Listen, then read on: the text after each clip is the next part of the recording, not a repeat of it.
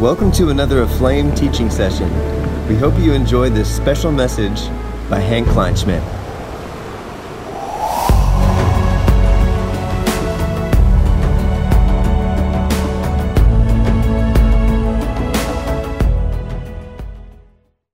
So tonight's session is it's definitely more a teaching thing that we want to be doing, and it's on very specific topics and very controversial topics to some, and also a topic that we've been very quiet about, I think, in a certain degree, you know, as the church. Well, especially in South Africa, you guys might be in different places where you're watching from, so it's probably different everywhere, but it affects all of us. So I'm super excited to talk about that.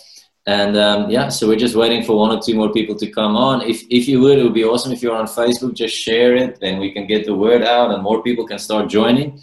I see some people on here, so okay, there's some prayer requests as well from Jenny. So Jenny, we're gonna see where we end, but if we're not praying for you tonight, we'll do it on Monday night or so. So we're super excited about that. We had some amazing testimonies from Monday night as well again. Where we had like the lady with the pain in the eye that got healed. Basil, you had a word of knowledge for Brits, and his eye got completely healed. I think it was Martin's mother that had the pain in the foot or the hand, and that got healed. And so we've got some really cool testimonies out of that, and I'm sure there's more to come. So we're excited to keep doing that and just keep trusting the Lord for breakthrough in that area. So that's fantastic. But anyway, so let's just close our eyes and let's pray together, and let's just invite the Lord into what we're going to be talking about tonight. So Lord Jesus, we want to thank you. We love you. We're just so grateful for who you are. We're so grateful for how wonderful, how amazing you are, Lord. Thank you for mercy and grace, Lord. Thank you that you say your mercies are new every morning, that every day we can start fresh. We can start with a new expectation of things that you want to do in our lives, Lord. Thank you that even as we come tonight, I pray that the spirit of wisdom and revelation will fill every home, fill every heart, every person that's watching. Lord, that spirit of wisdom and revelation will come. And Father, my desire is that we will get understanding, that you will help us, Lord, that you will teach us in this season, teach us how to love better, but also teach us how to be stewards of the truth, knowing that the truth sets us free, Lord, and help us as the church and as a small representation of the church to really grow in the areas that we're going to be talking about tonight, and how to handle these things, how to be ambassadors of the kingdom and ambassadors of your nature, Lord. And we love you for it. We praise you for it, Lord. I pray, watch my words. Help me inspire my words and my thinking tonight. It will be your heart that I represent tonight, Lord. In the name of Jesus. Amen. All right, fantastic, guys. So I said we're going to talk tonight about kingdom identity, and we're specifically going to talk about the issues of race and gender in that capacity. And obviously, as you know, the world has gone crazy just with so many divisive stuff happening at the moment regarding race and gender, and it's not a new topic, but at the moment it's really highlighted in South Africa because of things that happened in America, and obviously South Africa has a history of stuff, which is something that makes us kind of unique in this topic as well. Although this is not specific to us and it's nothing new. There's nothing new under the sun. This is not new either. And the issue with humanity is just that we like to feed our own insecurities by building up a prejudice against other groups, and that's basically what we do as humanity. But Jesus came in Luke 19:10. It's the whole story of Zacchaeus, and he speaks and he makes this statement. And I'm probably speaking to believers tonight, so in some sense I'm probably speaking to the wrong group. But as believers, we also need to do better in the stuff that we're talking about, right?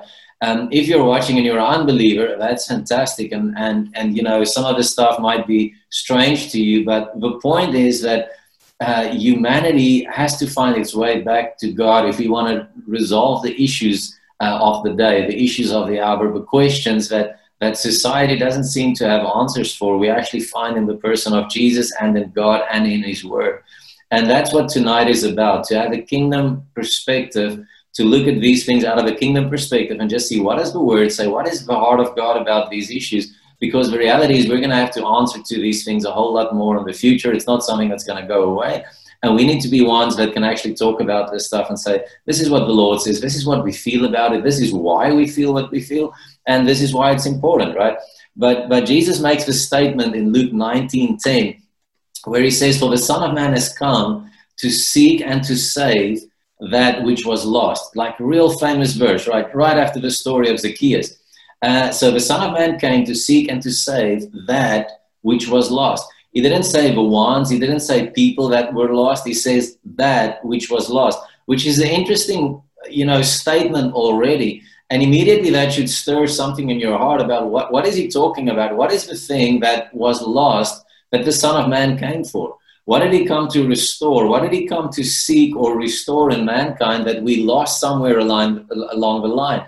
And that's a super important question.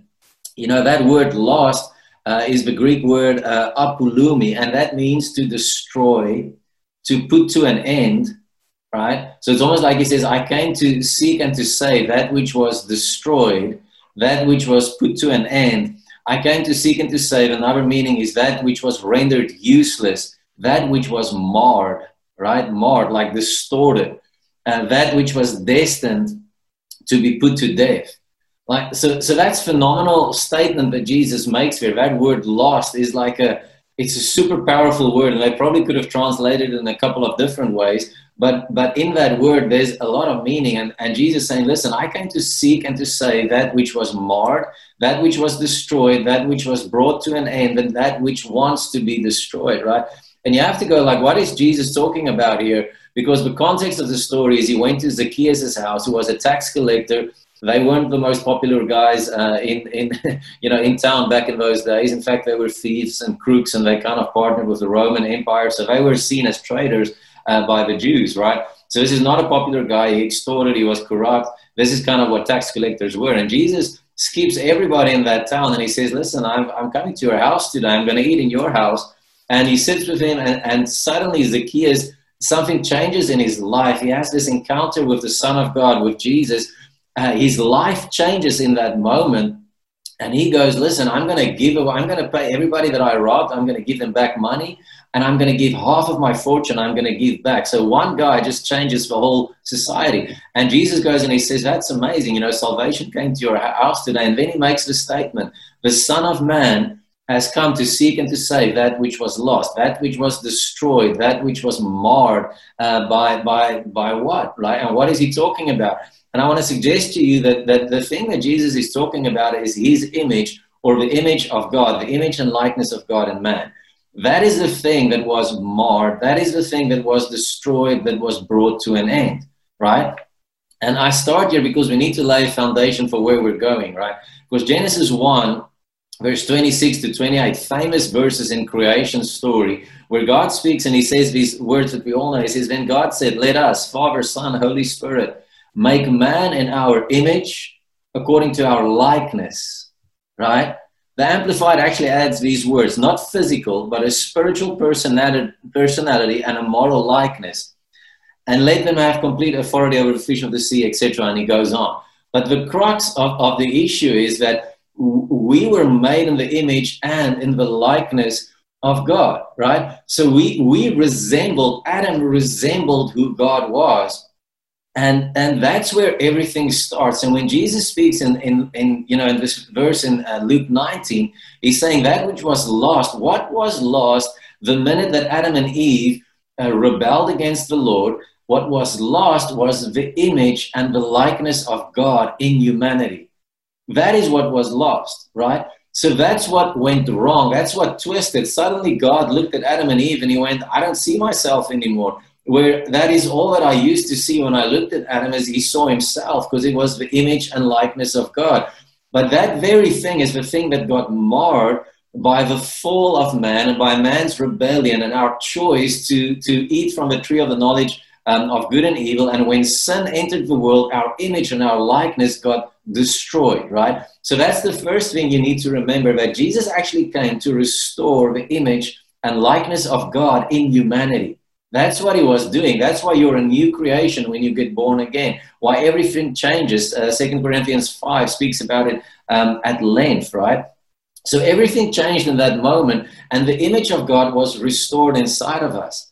Now, if you read the Bible as a Christian, as a non-believer as well, if you read the account of Genesis and you read image and likeness of God, and skin color comes into your mind, I want to tell you that you are flat out deceived and you're missing the whole point of the story. If you think image and likeness of God and you see a certain kind of person in front of you, a skin color, eyes, that is absolutely not what God was talking about when he said you were made in his image and likeness. In fact, maybe it's good news or bad news, but I want to tell you the way we look is actually the product of the fall. So this is not God's A plan for us, right? It's we're grateful for what we have. Of course, we're grateful for our bodies. We're grateful for all of that. But this is not God's A plan for society, that we look like this. When he said image and likeness, what does God look like? Right? And this is important because I've actually seen people send me questions in the last month or two during lockdown. I don't know if people got bored or what happened, where people are actually trying to prove out of the creation account that the first man, Adam, must have been white because, I don't know, something about his name that he can blush. And I'm thinking, have you smoked something? I mean, how do we get in that direction that that's what we actually think? Right? So what does God look like? And I'm being really serious about it. You need to ask yourself that question. Because is he the Lion of Judah? Because sometimes he looks like a lion, apparently. Right? If you read Revelation chapter 5, John has this encounter in heaven. There is an angel around him. Everybody's kind of sad because the scroll is not being opened. The next minute, the angel says, don't worry, there is one who's overcome. There is one who is worthy. And the next minute, John says, and behold, I saw the Lion of the tribe of Judah come out. And then he describes the lion and he says, the lion looked like a lamb that was slain with 7 horns and 7 eyes on his horn. So is that the image of God? Right? Or is that the image and likeness maybe? Or is it the lion? Or is it light? Or is it the one that face shines so bright like the sun? If you can see skin color when you look into the sun, that's really impressive, but I cannot, right? All I see is light. That's what you see. You see light. 2 Corinthians 3 says that the Lord is what? Spirit. The Lord is Spirit.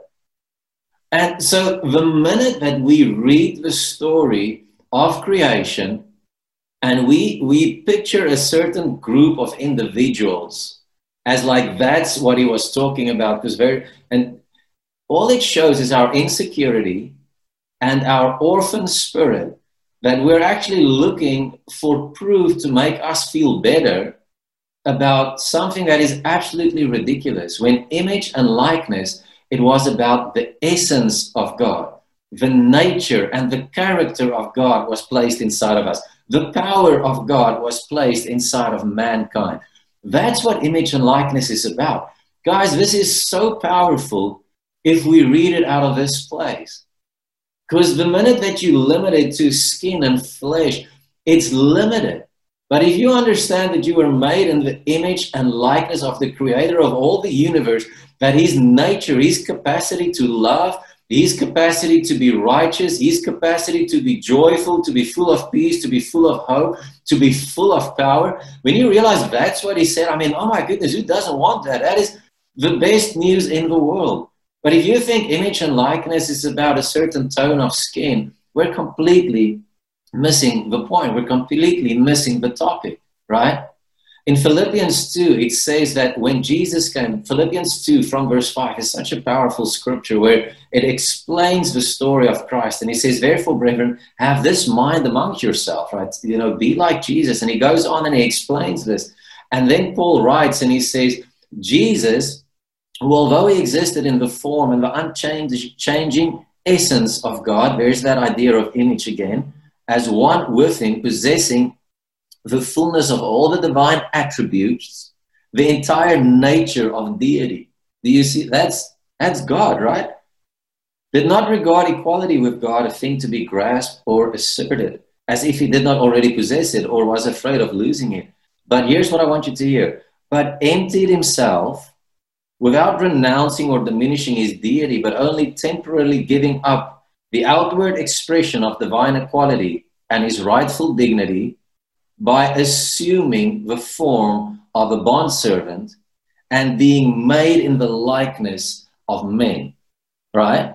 Why am I reading it? I want you to see that when Jesus came, he took on the form of man.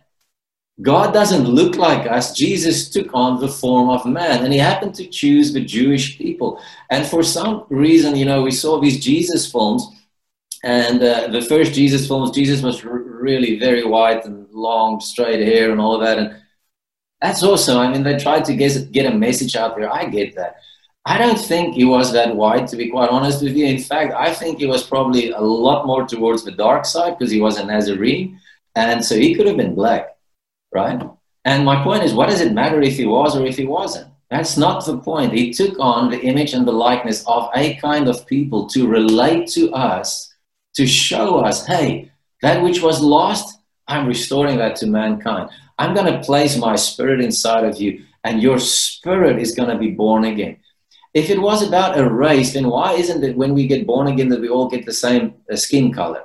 It was about a group of people or race, right?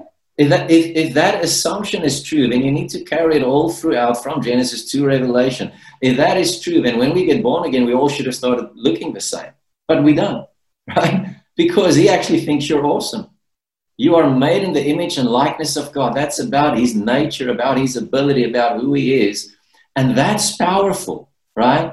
It was never about this, right? This thing is temporary, man. We're going to lose this thing. And if this is causing division, then we are missing the point. We're missing what this whole story was about. He took on the form of a man. Why? To be relatable, to be accessible, to show us, hey guys, there's a better way to live. And I'm going to be the perfect sacrifice that restores what you had in the garden before Adam and Eve messed it up. So what was that? The image and likeness, right? It's the restored image of God in mankind. That's what that thing is about. That's what he wanted us to see. That's what he wanted us to get, right? You are made in the image and likeness of God. And that's about his nature, his power, his ability. That's phenomenal news, guys. And when Jesus died, when he said, it is finished, you restored that inside of us. To whoever says, yes, Lord, I believe that you're the Son of God, and his spirit is filled inside of us. And you get a new spirit, and out of that spirit, we become a new man, we become transformed, right? That's the whole point. The point is that we're a mess. The point is that we're not who we're supposed to be. Without God, we're not who we're supposed to be.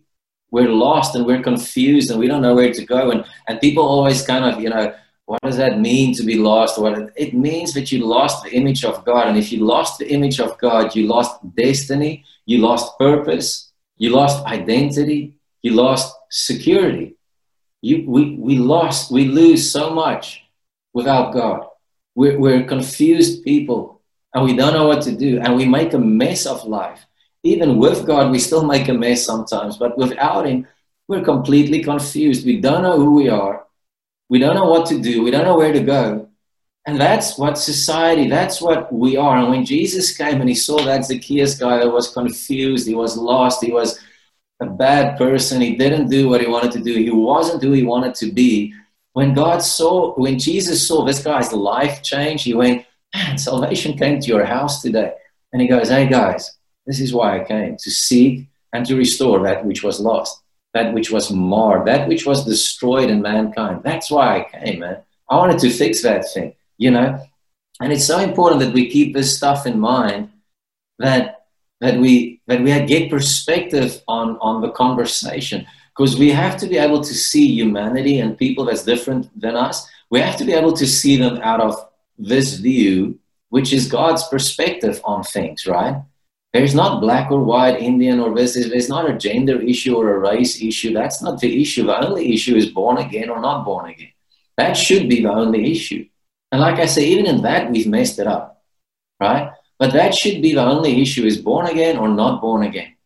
That's the reality of the story, because when we get born again, that image is restored inside of us and something changes on the inside and God makes us new and we get perspective on life once again. Remember, God loves his creation. God loves what he made. God loves who he made you. God loves your gender. God loves your race. He loves it. He chose you this way. He destined you to be who you are for a time like this. He had a plan with you. He's excited about you. He's super excited about you. That's God's perspective, right? We're going to get to man a little bit later because man screwed it up. I know. But God he loves you. Look at this scripture, powerful scripture. It's in Acts 17, verse 24 to 28, where it says, the God who created the world and everything in it, since he is Lord of heaven and earth, right? So why does Paul start here when he makes this statement? Because he wants to just remind people, hey, you're dealing with the creator of heaven and earth. And if you believe in evolution or whatever, that's okay. You go on that path. But I find it's impossible that there's not a God. And listen, if there's not a God, by the way, then no lives matter in any way, right? If there's not a God, why does any life matter? Black, white, pink, or purple? It really doesn't matter. If God is not the creator, if God is not the designer behind life, no life matters, right? Why can't we just kill somebody? Why can't I just take what I want from somebody and not care? Irrelevant of their color or race, nobody matters then. The only reason why people matter is because God made them in his image and likeness, and the fear of the Lord should be on you. If there's not eternity, if there's not judgment from the Lord, if there's none of those things, why does anything matter? Then we can all do just what we want, right? Because there's no reason to not to. But if there is a creator, that changes everything. And maybe that's why creation story has been attacked and destroyed over the years, right? Because if I can remove God from the equation, if I can remove God out of the conversation, then we can all do what we want. And we can sin and enjoy our sin. And we don't have to change. We don't have to be accountable to anything, right? But if there's a God that created everything, that changes things. Because he had design, he had purpose, he had destiny that he saw inside of people. And that's why he released that.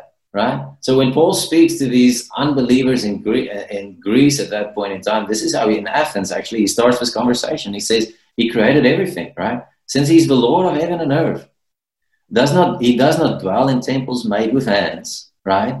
Nor is he served by human hands as though he needed anything. He doesn't need anything, right? He's self-sustaining. He's okay. He's God. Because it is he who gives to all people life and breath and all things. Right? He is the author of life. That is why life matters. All lives matter, right? That's why lives matter. It's because somebody gave them breath. Somebody gave them life. Somebody designed the person next to you. That's why that person matters. Because there's a God who made them, who's powerful, that said, I want you here, right? And he made from one man every nation of mankind to live on the face of the earth, having determined their appointed times and the boundaries of their lands and territories. Listen, so here you see how God made nations, like different races, different ethnicities, different tribes, different languages. He made it, right? He destined it. And then to say that that's a mistake, that is absolutely arrogant and prideful if you're a believer. To say that that's a mistake, that person, that race group or that group, they're lesser or they're not this or they're not that, that is so arrogant, right? To actually say that, God, you made a mistake with what you made. To say, God, you made a mistake with my gender, that is just arrogant, right? That's just saying, God, especially as a believer, as an unbeliever, I don't expect you to, it doesn't matter to you, but you're still going to feel funny on the inside about it. But to say that God made a mistake with my gender or with my race or the color of my skin, that is basically saying, God, you're not that perfect at all, so you actually messed this thing up, right? That's not the right way to approach this topic, right? He set these things up. He set things in position. He placed people in that place. So this was so that they would see God, if perhaps they might grasp for him and find him, though he's not far from each one of us. So no people group is excluded. Anyone can find him. Anyone can seek him. He is to be found by anybody who says, I need to find God. He says, I'm available. Doesn't matter the color of your skin, your gender, your language, social class, income class. Doesn't matter. He said, I'm available to whoever wants it. I'm not far away. I'm near. So come, just come, right? For in him we live and move and exist. We have our being, as even some of your own poets have said. So here's just a picture of saying God loves nations. He loves different tribes. He loves different tongues, right? In Revelation 7, which is a picture of the end, when all the people, when the judgment has come and people are worshiping before the throne. Listen to what it says. It says, after these things I looked, and this is what I saw, a vast multitude which no one could count. They gathered from where? Every nation, and from all the tribes and peoples and languages of the earth, standing before the throne and before the Lamb, dressed in white robes, with palm branches in their hands, and in a loud voice they cried out, saying, salvation belongs to our God, who is seated on the throne, and to the Lamb, who is worthy of our praise. Isn't that phenomenal? Every tribe and every tongue and every language is going to stand before the throne and worship God in their language. And it's going to be beautiful, man.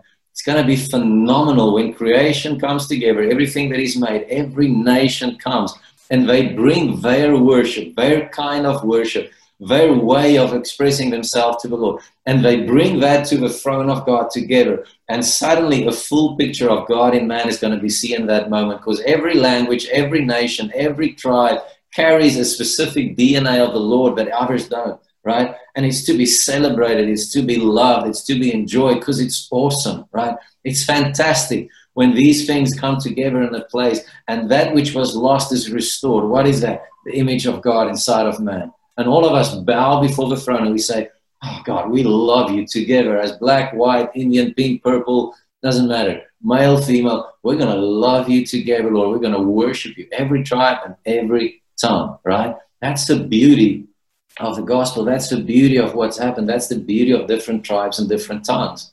What's the first thing that happened when the Holy Spirit got poured out in Acts chapter 2? The disciples started speaking in all the different languages of the world. Isn't that phenomenal? So the Spirit gets poured out and suddenly humanity is united in that moment by the Spirit of the Lord. And everybody in Jerusalem says, well, how can it be? I'm hearing these Jews that don't speak my language. I'm hearing them praise God in my own language. I'm hearing them sing the praises of the Lord in my own language. Isn't that phenomenal that when the Spirit came, suddenly the dividing walls came down? Suddenly people are worshiping in spirit and truth, and everybody can hear, because God loves nations. He loves cultures. He loves languages. He loves different people. And it was never about the color of our skin, but it was about the image and the likeness of God being restored in mankind. And that's what happens when the Spirit comes. We have the capacity to be people that love again, people of truth, people of righteousness, people of justice, right? That's who we become the minute that we get born again. We actually have eyes to see. That's why the blind guy in John 9, he said, I once was blind, but now I see. What do you see? You see who you're supposed to be. You suddenly realize that this isn't who I am. I'm not that guy that messed up, and I'm not a womanizer. I'm not these things. I'm actually supposed to be like him, right? The reality is that every one of us, because I mentioned this because I've been listening to videos, I've been seeing a lot of stuff, and some of it's been amazing. But, people doing interviews about, Black Lives Matter, the movement. I'm going to talk about that in a minute as well. But people share stories, and some of it has been really phenomenal stories, which I think everybody, white, black, Indian, doesn't matter who you are, you should probably listen to those stories. It's really good stories. And some of the guys really shared out of an awesome, beautiful heart, sharing their testimony about how they experienced life. But one of the things that I keep on hearing out of the story is I never felt that my life mattered. And then it's kind of connected to poverty and race, right? And the more I listened to it, something inside of me just went, man, this is not right, right? Because in essence, what we're doing is we're saying that because of the color of my skin or because of my gender, I never felt that my life mattered, right? And that can be true in the sense that you never felt that your life mattered, But I want to tell you something. It's not about the color of your skin, your social background, or your gender. That is about the fact that we don't have God.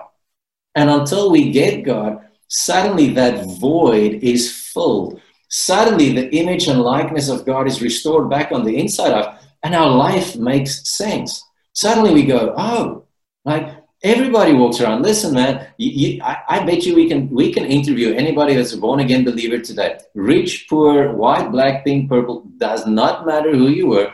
Before you met Jesus, you felt like that.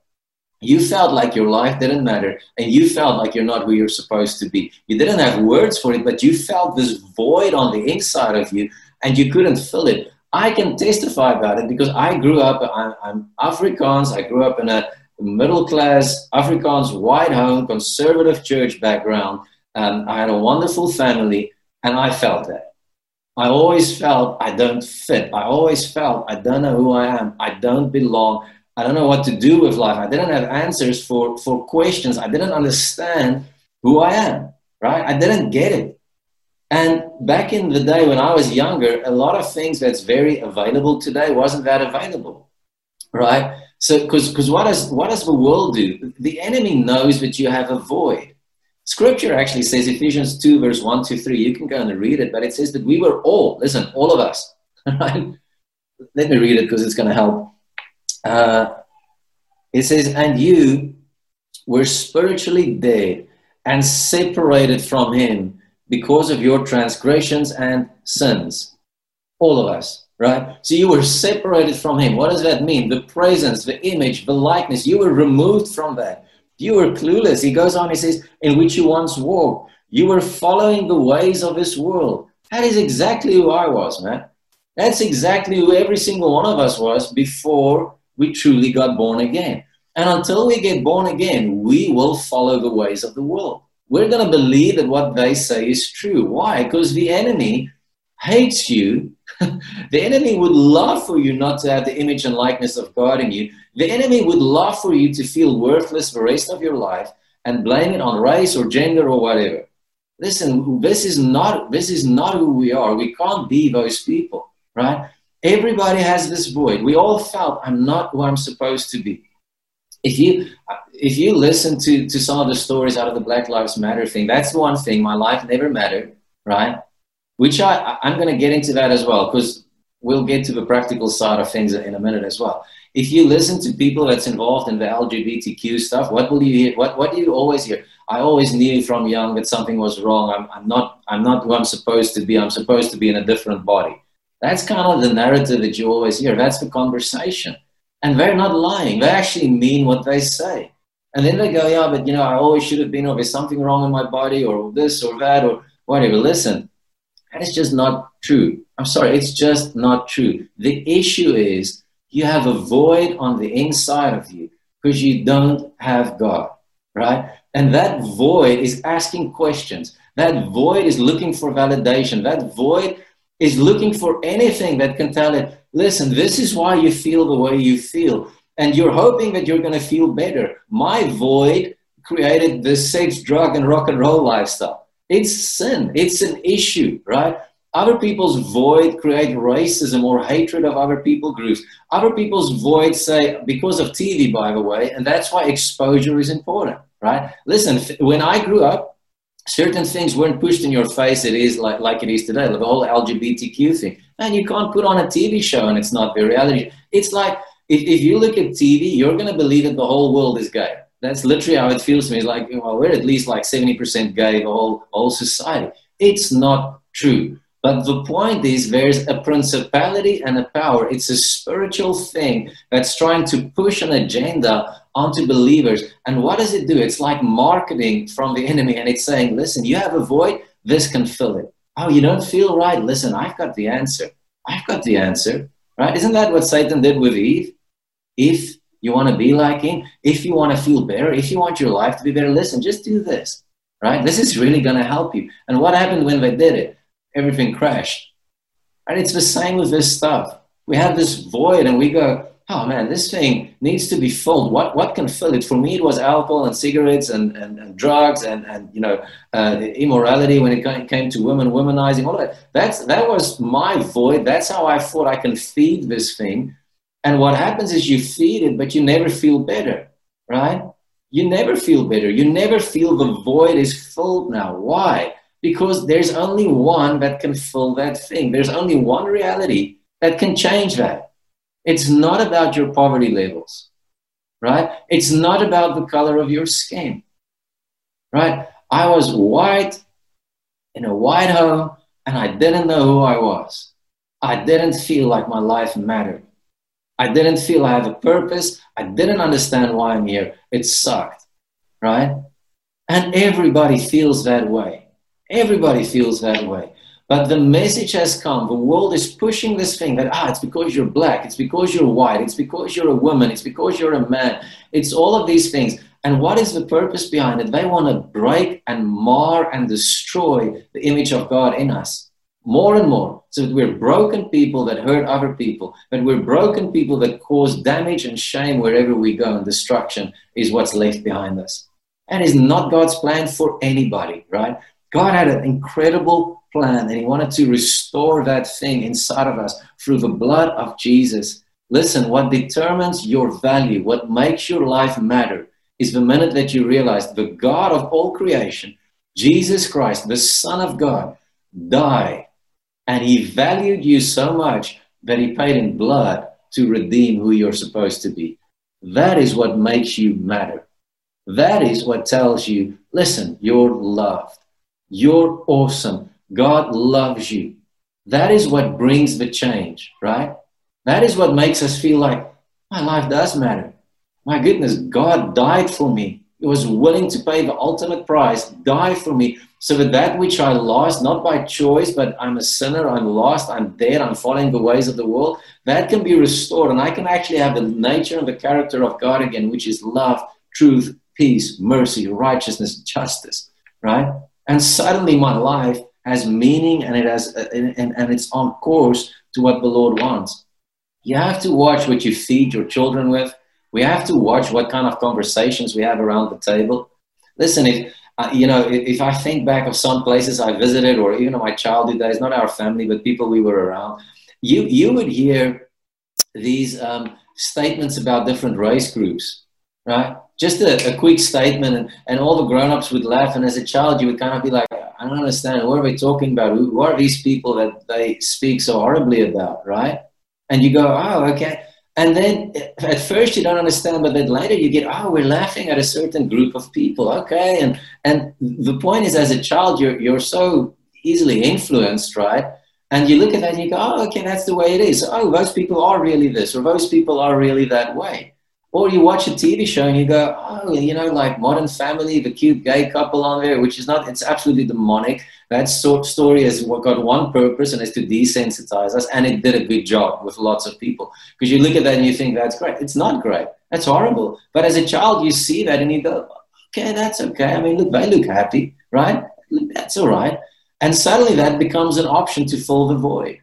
But we just allow any garbage to come into our homes, into our lives, into our children's lives, into their world, and we allow it. And it's irresponsible for us to be able to do that. It's not good.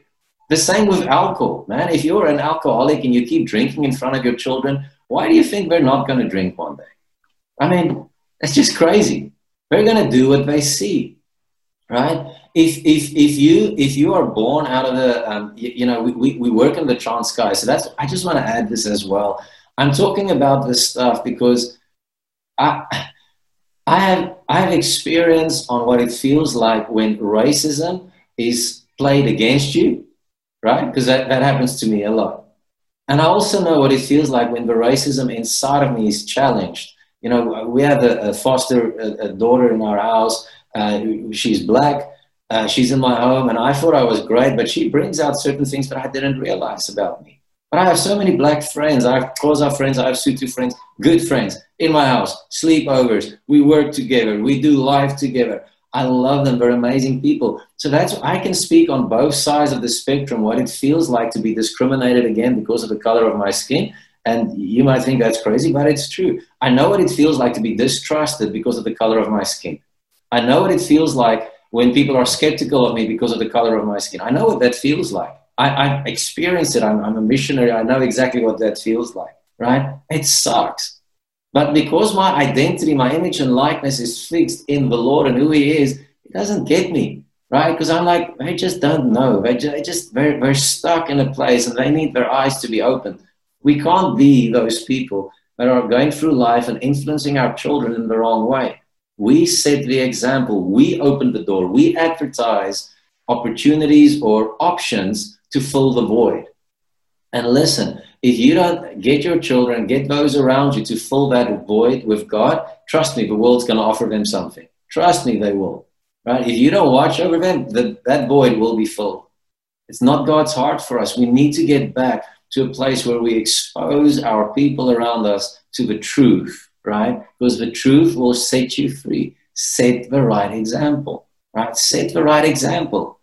You know, in our rural communities where we work, and it's like that all over Africa, and that's a fact because I've been in many nations. I go to the poorest of the poor and I preach there. That's what we do, right? So I can speak on these things because I have experience about it. And I have friends that's going to tell you the same, right? Black friends with the same story. Like in where we work, in the area that we work, the amount of families that actually has a father and a wife in the same house, I mean, if it's 10%, that's a lot.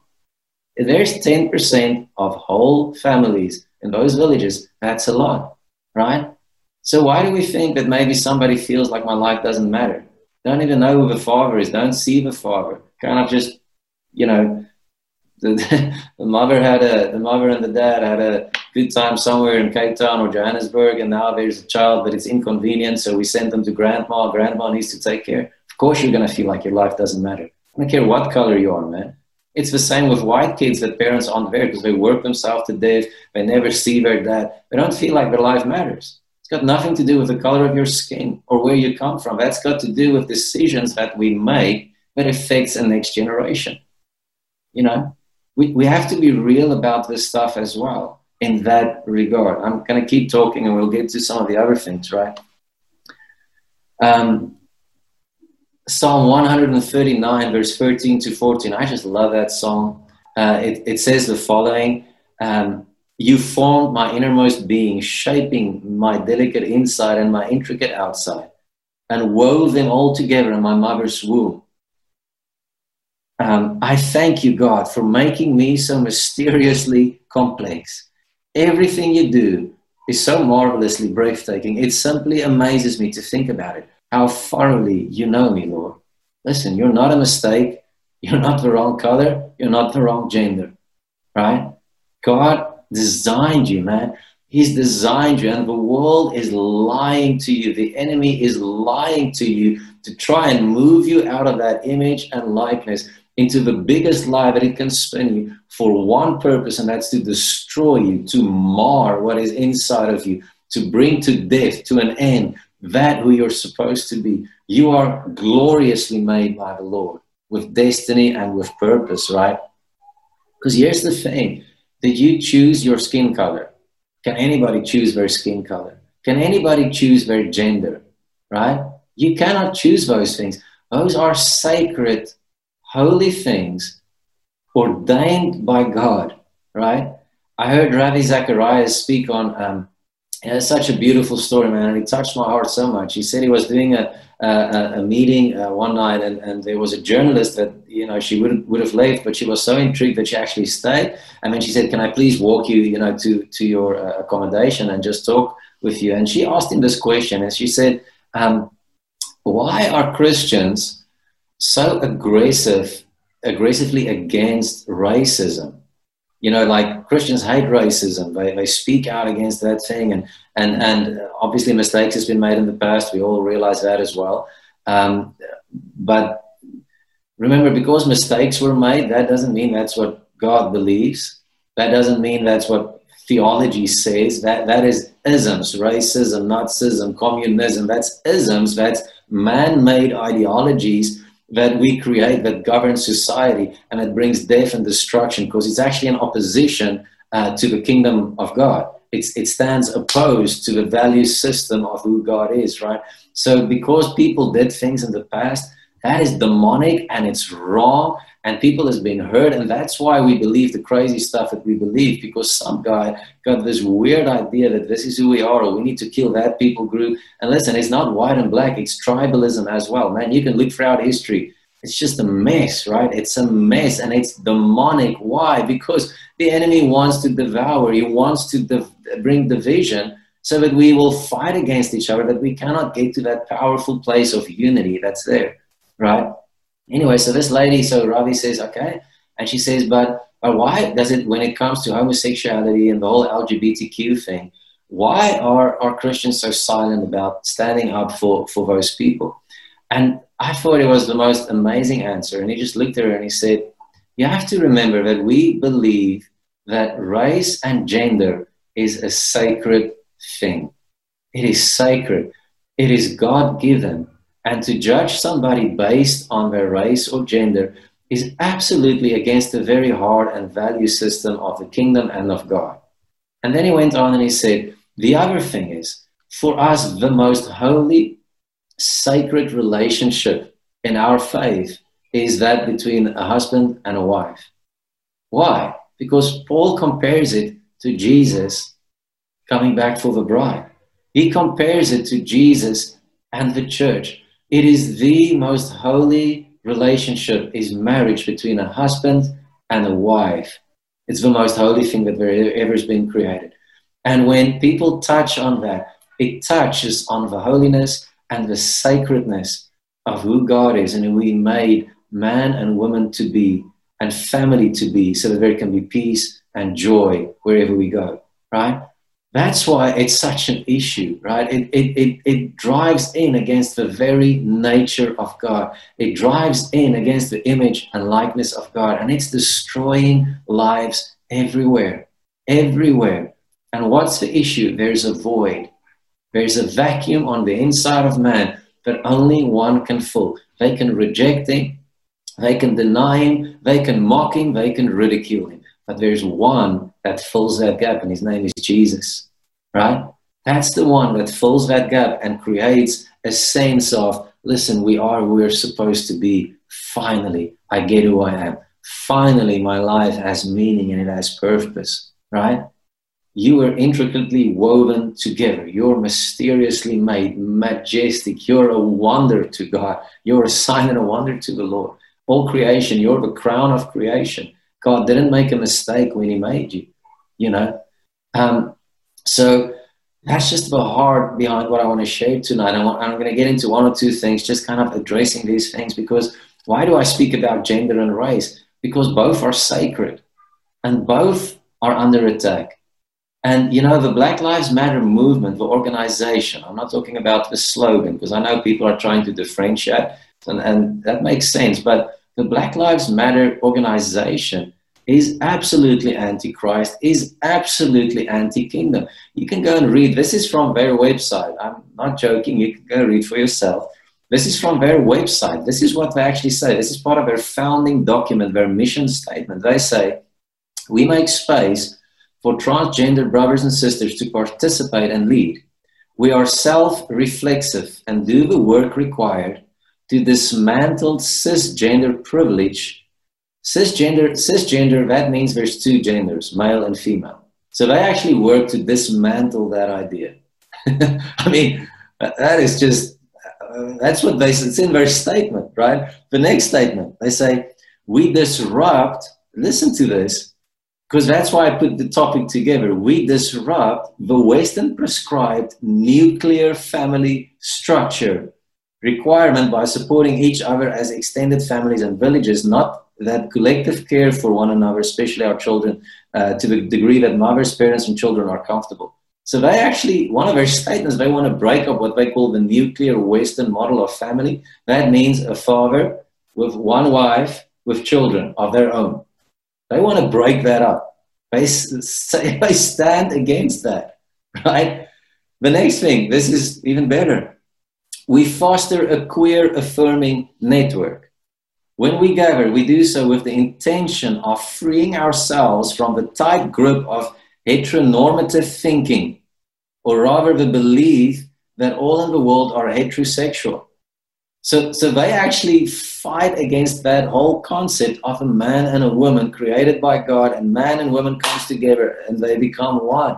So this is what these guys stand for. So listen, to bow and kneel to the Black Lives Matter organization, and it's not okay. It's not a good, it's just not right, right? But to say that Black Lives Matter, absolutely, man, absolutely Black Lives Matter. I can't believe it more. But hey, farmers matter too, and white lives matter.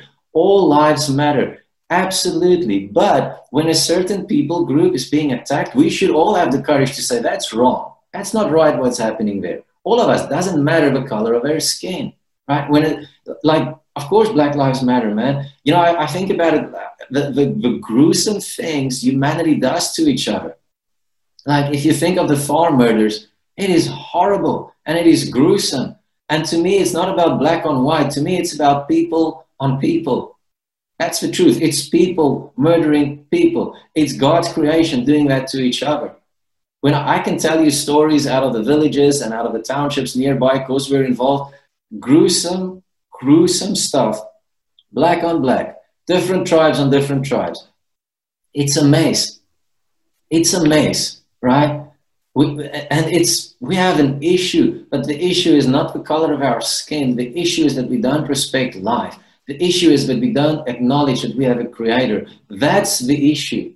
And because of that issue, we've done damage so bad. I mean, apartheid was just a demonic, horrible thing that we did. It was just disgusting, right? It's disgusting. I don't care what you think, right? It was horrible. Racism is horrible. God hates racism, just like he hates homosexuality, just like he hates adultery, just like he hates anger, and like he hates murder and theft. It is sin. It's a sin issue. That's the issue, right? And this afternoon, I was just praying, and the next minute I started laughing because I think about this stuff. And I think these guys that's pushing these agendas, they actually think they're in control. They're not. They're being played by demonic principalities and powers, and they don't even know it. They think they've got this thing covered. They don't even get what's happening. There's an enemy that's trying to destroy lives, their lives included. They just happen to be the guys, whatever, enough to open their mouths and to be the leaders in an absolutely anti-Christ environment, creating space for all of this craziness. So bowing to this is ridiculous, but acknowledging that we made mistakes, that is brave and that is godly. Listen, idiocy is not mixed, is not connected to the color of your skin. I've noticed that. I don't know about you. It's not connected to the color of your skin. I know white idiots and I know black ones as well. I'm sorry. People are just like, you go, what is wrong with you? But it's not a skin color thing. If you've messed up, then own up. Own up, man. Say, I messed up. If you need to repent because your structure, your organization was racist, then fix it, for goodness sake. Fix it. Listen, I sit sometimes and I sit with my friends in the villages and I hear their stories from apartheid and I cry with them and I think, how is it that this is what we did to each other? Then I see the photos of farm murders and I think, how is it that we do this? Then I see those beautiful ladies with pregnant lady that got stabbed for no reason in a township by her own people. And I think, who have we become? How is it that this is who we are? Is this really who we are? And then what we're going to do is we're going to blame it on race or gender. Is that really the way we're going to do this? Is that how we're going to fix anything? We're not going to fix a thing by this. We're messed up. We need God. We need life to be restored on the inside of us. Right? We need the void to be filled, that we actually look at each other and think, oh my goodness, God made you and he thinks you're perfect. God made you and he thinks you're perfect. So who am I to treat you the way I'm treating you? Who am I to be racist or sexist or feminist or any of this stuff to a group of people? Right? You are made in the image and likeness of God. And if you messed up, then own up and say, we made a mistake, guys, let's talk. But bowing is not going to fix a thing. It's not going to fix a thing. Listen, and sincerely, I wonder if anybody in South Africa feels better after people bow. Did it make anything better? You know what does make it better? Let's talk. Let's have honest conversations and say, guys, we messed up in the past. Listen, I don't feel you value me as a person. And then we need to reflect and we need to talk about this stuff. Look at your own life. How do you know you're racist? What is racism? Racism is quite simply when you have a certain set of values that works for one group of people, but it doesn't for another. And what I mean with this is, and by the way, this is recent. One of my friends, he sits around my kitchen table the other day and he says, you know what, I was working in a guy's garden, a white guy's garden, and that guy refused to let me use the toilet at his house. I think I go to my, and I'm like, and they know each other. It's not like it was the first day there or, you know, I'm thinking that's crazy, isn't it? How do we do that, right? So what is racism? Racism is if you think of a certain group of people out of prejudiced thinking, so you treat them different based on the color of their skin. And this is a good example. Like, for instance, you know, if I have a black beggar coming to my door and I treat him one way, and then a white one comes and I treat him a different way, that's racist, right? But if I can treat them both the same, that means I'm not seeing color, but I'm seeing in the spirit. Because what does Scripture say? 2 Corinthians 5:16, we discern no one according to the flesh, but according to the spirit. So I can say that I treat them both the same, because I have white beggars coming to my house and I have black beggars coming to my house, and I treat them the same. What is that treatment like? If the Lord says give, I give. If he doesn't, I don't. I don't speak down on them. I treat them as human beings. I treat them with respect, right? That's what it's about. See, if he gets special treatment because he's white, then I'm screwing it up, right? If white guests can drink out of my cup, but black can't, then obviously there's something wrong with me. Folks, and this is still happening, right? This is still happening. Your thinking is wrong, you know? But for me, for instance, like, my kids know as well, like, I hate sharing my water bottle. I just hate sharing. I don't even share it with my children. The only one that can touch it maybe is my wife, right? I'm not sharing my water bottle with you ever. Get your own water bottle or take mine, but I'm not sharing it, right? That has got nothing to do with racism. That's just the way I feel. I'm not going to share my water bottle. It's a stupid example, but it's actually true. So I stand in meetings and somebody wants to grab my bottle. I'm like, you're not getting my bottle. I don't care what color you are. You're not getting it. It's my bottle. Get your own bottle or take the bottle, but I'm not sharing, right? But you understand, if I'm only willing to share my bottle with white and not with black, now that's a different story, right? So that's a different story. For instance, if a white guy comes to my house and he does work at my house, there's no ways he's coming here if I'm not here. There's no ways he's going to be in the house when my wife is not here.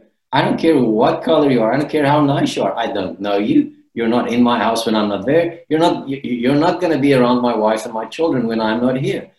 Period. So if you're black or you're white, the same rule is going to apply. You're not coming in. The same, a white guy knocking on my door, if he's a stranger, he's not going to come in and have coffee with me. I don't know you. The same with a black guy. But if you're my friend, you can do anything in my house. You understand? So the principles are the same for all skin colors, types, and people. That's how we should be. And if we can't act like that, we have to go back to the Lord and say, Lord, why do I feel like this? Listen, and history plays such a big part in this stuff. But what I mean with history is personal history. Like, I've sat with people, I've listened to their stories. When I listened to their childhood, what happened to that young black boy, the age of my children, and how he was just treated horribly by a white officer when he did nothing wrong. He was just being a kid and called horrible names and cursed at. And that guy looks at me and he says, with tears in his eyes, he's an old man now, he looks at me and he says, that's why I hate the language of Afrikaans. And I go, dude, I can probably understand that. When I hear farmers telling me, or people telling me that this is what happened, my wife got raped, my wife got killed by black guys, I can't, if I see them, everything inside of me goes like that. And I go, I can get that too. I can get that too, right? But what we can't do is say that that's all white people are like that, or all black people are like that. Those were bad guys. Those were bad people doing bad things, right? And that's the way we have to see it. Otherwise, we're losing this battle. But if you were wrong in the past, own up and apologize. Change your behavior. Ask the Lord to help you fix this thing. Fix it. So that we can be different people, that we can be people of life and of the mercy of God, and not people that brings destruction wherever we go. Guys, this is so important that the church actually gets this right. Okay? The church needs to get this right. Can I go a little? I'm going to go a little bit more because I don't necessarily want to do this again. But racism is rooted in fear. That's the long and the short, because you don't understand something and therefore you fear it. You don't understand that group of people, so you judge it. You know, you listen to a group of people and you decide because they speak funny, that they don't speak like you, that there must be something wrong with them. I was ministering in the Ukraine one time. So I'm sitting in the back of the taxi, and man, it was just a fun experience. My friend from South Africa, he's sitting in the front and he's having a chat with his friend next to him. They're all speaking Russian, and right next to me in the car is like his 5-year-old daughter. She's sitting next to me in the car. And she looks at me, and, you know, I know like 4 lines, you know, Stoya Totokoya. I know like 4 lines that I learned in my time in the Ukraine.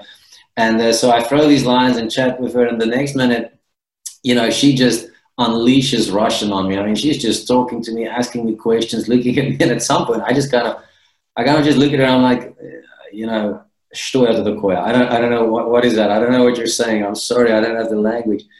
And she looked at me. I mean, it's a kid, so it was just really funny, but I'll never forget it. She looked at me, and I could see in her eyes, she looks at me and she's like, are you stupid or something? Why don't you speak the language? What's wrong with you? You know, like, are you dumb? What's wrong with you? You're a grown-up man. You can't understand what I'm saying. And that's kind of what we do to people, because they have a different accent, or they don't speak, or they don't have the, you know, educational background that you have, and you judge them based on those things, but you struggle to see the heart of the person. That's wrong. Right? We can't live like that, right? We have to be different. We have to not be prejudiced, and we have to judge according to the Spirit and not according to the flesh. Now, it's so real. And listen, you know, that story, this is the beauty about the gospel as well. I love the parable in Matthew 25 about the talents. Remember that story? The one got 5 talents, the other one 2, and the other one 1. The moral of that story was, when you are faithful with what is given to you, you can multiply. It doesn't matter who you are. The guy with 5 had 10. The guy with 2 had 4. The guy with 1 could have had 2. And it could keep on multiplying. That's the beauty of the kingdom. And Jesus actually makes a statement in Luke 12:48, and he says, from everyone to whom much has been given, much will be required. And to whom they entrusted much, of him they will ask all the more. So listen, if you grew up in a privileged situation, nothing wrong with it. It's okay. It is okay. It's not your fault. Stop apologizing for things that's not your fault. Stop apologizing for the fact that you're white or black. It's foolishness. It's absolute foolishness. Stop apologizing for the fact that you're a man or a woman. It's ridiculous. That's saying, God, you didn't know what you're doing. But the issue is, what do you do with the blessing that you have? That's the issue, right? And the issue is, if you have nothing, if you only have 1 talent, I want to encourage you, you can make it 2. You can make it 4. That can become 8. The kingdom allows opportunity for everybody, because there's principles in place that allow supernatural grace and acceleration for everybody. But listen, if you are blessed, what are you doing with it? Are you making a difference? Are you helping? Are you uplifting those around you? Or are you judging and you're angry and you just don't see the issue? You have to be able to see the struggle, right? You have to be able to see the struggle. Listen, guys, corruption is not a black issue or a white issue. It's a sin issue, right? Bad leadership is not a black issue or a white issue. It's a bad leadership issue. And we have to get our minds right about this stuff and start speaking the right conversations. You know, the main thing in life for all of us, the point of that story is that we get opportunities. And to get an opportunity is one thing, but to capitalize on the opportunity, that's a different thing. Because that takes character, it takes good decisions, and it takes a renewed mind by God. That's how you get into blessing, is when those things are in place, right? So opportunity is one thing, but the character of who you are, the image and likeness of God in you, that's what's going to create space for that thing to move and to go into greater blessing and greater abundance, right? That's the fact, is that when we get opportunity, how do we use it? You know, poverty, one of my favorite scriptures, I'm going to start wrapping up, is Proverbs 10, verse 15. It says this, it says, the rich man's wealth is his fortress. The ruin of the poor is their poverty. I read that years ago and I thought, oh, that's an interesting verse, you know, because the ruin of the poor is their poverty. I thought that's an interesting way to say something. And suddenly this reality came to me that the rich man's issue is that he thinks that wealth is his stronghold. He's captured. He's not a free man. He's actually heading for disaster, right? Because it's not. Wealth flutters away. Money is here one day, it's gone the next. The only thing that secures us is Jesus. And he says the ruin of the poor is their poverty. The ruin and the poverty here speaks of a mindset. It speaks of a way of thinking that I'm a beggar. I grew up in a white house, and I believe I had a poverty mindset my whole life until I met the Lord. I had a poverty mindset my whole life, and I grew up in what would be to others great blessing. To others, it would be not that much. It's got nothing to do with what I grew up with around me. The gospel changes my mentality. When the image and likeness of God comes on the inside of me, suddenly I go, okay, wow, it's okay for me to be blessed. There's abundance in God for me. There's always enough in God. I don't have to be jealous. I don't have to be a beggar. I don't have to be a beggar mentality or orphan spirit. But God loves me, He accepts me, and He has promises for me, and His promises is true. And when we get to that space, our mindset is going to change. And we're not going to be ruined anymore. But the poverty mindset is what gets people. I understand if that is all you grew up around, that it's hard to break out of that. But again, I had the same issue. There's lots of people. I've met super rich people that has a greater poverty mentality than a lot of poor people I know. It's a fact, right? It's not about what you grow up with. It's the way you think. And that thinking only renews and is transformed through the gospel when Jesus comes into your life. It's not a race issue. It's not a gender issue. It's not a poverty or a riches issue.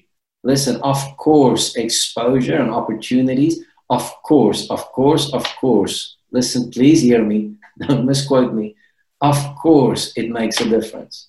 Of course, it makes a difference. I have kids in my house. We've had orphan kids in our home all throughout life. The differences are massive when it comes about exposure and opportunity. It is absolutely a fact that it makes a difference. So don't deny that. That'll be foolish and crazy. But the gospel. But God can change that. But the principles of the kingdom produces life, and it produces multiplication, and it can change things.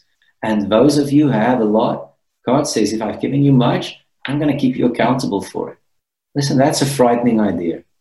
It's a frightening idea. And you think you have nothing. Listen, you have something. There's always someone that has less than you. There's always somebody that had less opportunities than you, or more, right? So whatever has been given to you, God's going to say, what did you do with it? Or are you going to be like the guy with the one talent? Oh, no, Lord. You know, I just hid it because it's so little. It's not much. And God said, well, get out. What you would have had, I'm going to give to the guy who had everything. And you go, oh, that is crazy. No, God is saying, because I see in that guy, I can entrust with him with more. Because the little that he had, he made more. So that is, to me, a sign of trustworthiness, right? If we can be faithful in the image and likeness of God inside of us, this is important. If we can be faithful to the nature of God inside of us, and we steward our lives in the right way, increase will come and breakthrough will come. But we cannot look at different people groups the way we used to. We cannot judge based on color. We have to change our behavior. We have to change our language. We have to celebrate different people groups, different genders. but there's only two genders. It's male and it's female. That's the way God made it. That's the way he designed it. And you're not trapped. You just need identity. You need God to come into that space and touch your heart and fix you, right? We're not marginalized because of the color of our skin. We're marginalized because people are evil, but with God, anything is possible. Anything can happen when we have God. But when we get stuck in that place and we can't forgive and we stay angry and we stay prideful by saying, I don't care, I don't need to hear their story. You have to hear the story. You have to hear the story to get understanding so that you can go, oh man, okay, we messed this thing up. Okay, how can we do better? That's the only key. That's the only way we're going to progress. That's the only way we're going to see life restored. So guys, I know this is a lot right now. There's a lot that I shared tonight. The reason why I'm sharing all this stuff is this stuff has been on my heart for a while. But the other morning I was praying, and literally it was Monday morning. As I was praying, I went into a vision, and the next minute I see how suddenly we do revival meetings and like evangelistic meetings or church meetings, and there's going to be altar calls where people come with racism or people are going to come with homosexual issues, and it's going to be mass deliverance that's going to take place in that place because the truth is going to set us free. It's going to be like we usually call people for healing and stuff. We're going to call people for those things, and gosh is going to come in and he's going to set people free, and it's going to be so powerful. But for that, we need to get right understanding. We need to get rid of this poverty thinking, wrong thinking. We need to get to the gospel and to the principles of the word and say, God, life matters because you made it. So help me to see that life matters. Doesn't matter what's going on. Doesn't matter if I disagree. Doesn't matter if I think they look funny or something. They think I look funny too. They always mock me when I drink Coke out of the can, and they say, why can you white people drink Coke out of the can with your pointy noses? And we laugh about it. We have fun about this stuff, man. We have friends. We laugh about our differences. We laugh about the weird eating habits that all of us have. My friends, they think it's super weird that I eat toast. They think it's absolutely bizarre, right? and I think some of the things they eat is bizarre. But we have fun about it. It's not an issue. We enjoy each other's differences. And we learn. And I actually like some of the things they eat now. And they like some of the things I eat now. And it's fun because it's people. It's people. It's image and likeness of God. That's what we're looking for. So, guys, I just want to pray over us tonight that we as a group of people will do better in this, that we will grow, that we will break through, that image of God will be restored in all of us so that we can look at those around us and we can see that in them and we can pull it out of them because we recognize the hand of God. So let's just close our eyes, and I'm just going to pray for us real quick. So Lord, I just want to worship you. I thank you for who you are. I thank you for your mercy and for your goodness, Lord. Lord, I want to come. And Lord, I think of what humanity has done to each other. And Lord, it breaks my heart, and I cannot imagine how you look at it sometimes. Lord, the cruel things that we've done, the abuse we've done to our children, sexual abuse, just racial abuse, just, genocide. Lord, all of these horrific things that we've done. And even sometimes in the name of the gospel or in the name of the Bible. And Lord, it is so far removed from who you are. Lord, I think of the pain that many of us have suffered at the hands of people. And unfortunately, we made that about a race or a group of people. And Father, I pray tonight for freedom in this, Lord. I pray that where we are hurt, where people disappointed us from different groups, different race groups, different social groups, different genders, Lord, I pray that you'll come and give us the capacity and the strength to forgive, to let go, and to see what we need to see. Lord, we're against those things. Father, I pray for people with a void on the inside tonight that feel like they're not where we're supposed to be. Father, the scripture says that when we cry out to you, you will come. And I pray that people will cry out to you because you will come and you will fill the void if we bow the knee and say, Lord, be King and Lord of my life. Lord, thank you for the sacredness and the holiness of race and gender. Thank you that both of those things are beautiful and it's to be celebrated because you made us and you made it and you made us the way we are. And Lord, with all our hearts, we are grateful and we thank you tonight for our amazing differences, how much we can learn from each other, and for the beauty and the diversity that you've placed in creation. Lord, bring us together. Unite a nation. Unite a nation, Lord. Unite people. Bring them together. Bring peace and unity, Lord. Help us to break loose from the past and the present and to start seeing each other the way you see us. Father, that is the cry of our hearts. Give us understanding in Jesus' name. Guys, I want to thank you so much for joining us. I really hope it meant something to you, and I hope it kind of helped a little bit. And if you have questions, you're welcome to send that through to us on Facebook or Messenger or something. And we can talk about this again. I'm not close to it at all. I just felt that this is something we needed to address in a time where the enemy is just really trying to destroy. And we've made so much progress as a nation. So let's keep on heading in that direction. Let's keep seeing the glory of the Lord in those around us and bringing out the best of the people around us. That is, after all, who we're supposed to be and who we're made to be. So God bless you guys, and we talk to each other soon. Thank you for listening to this session. We hope that you were blessed by it. For more information about the ministry, go to www.aflame.co.za or find us on Facebook and Instagram under Aflame Ministries. Until next time, be blessed in Jesus' name.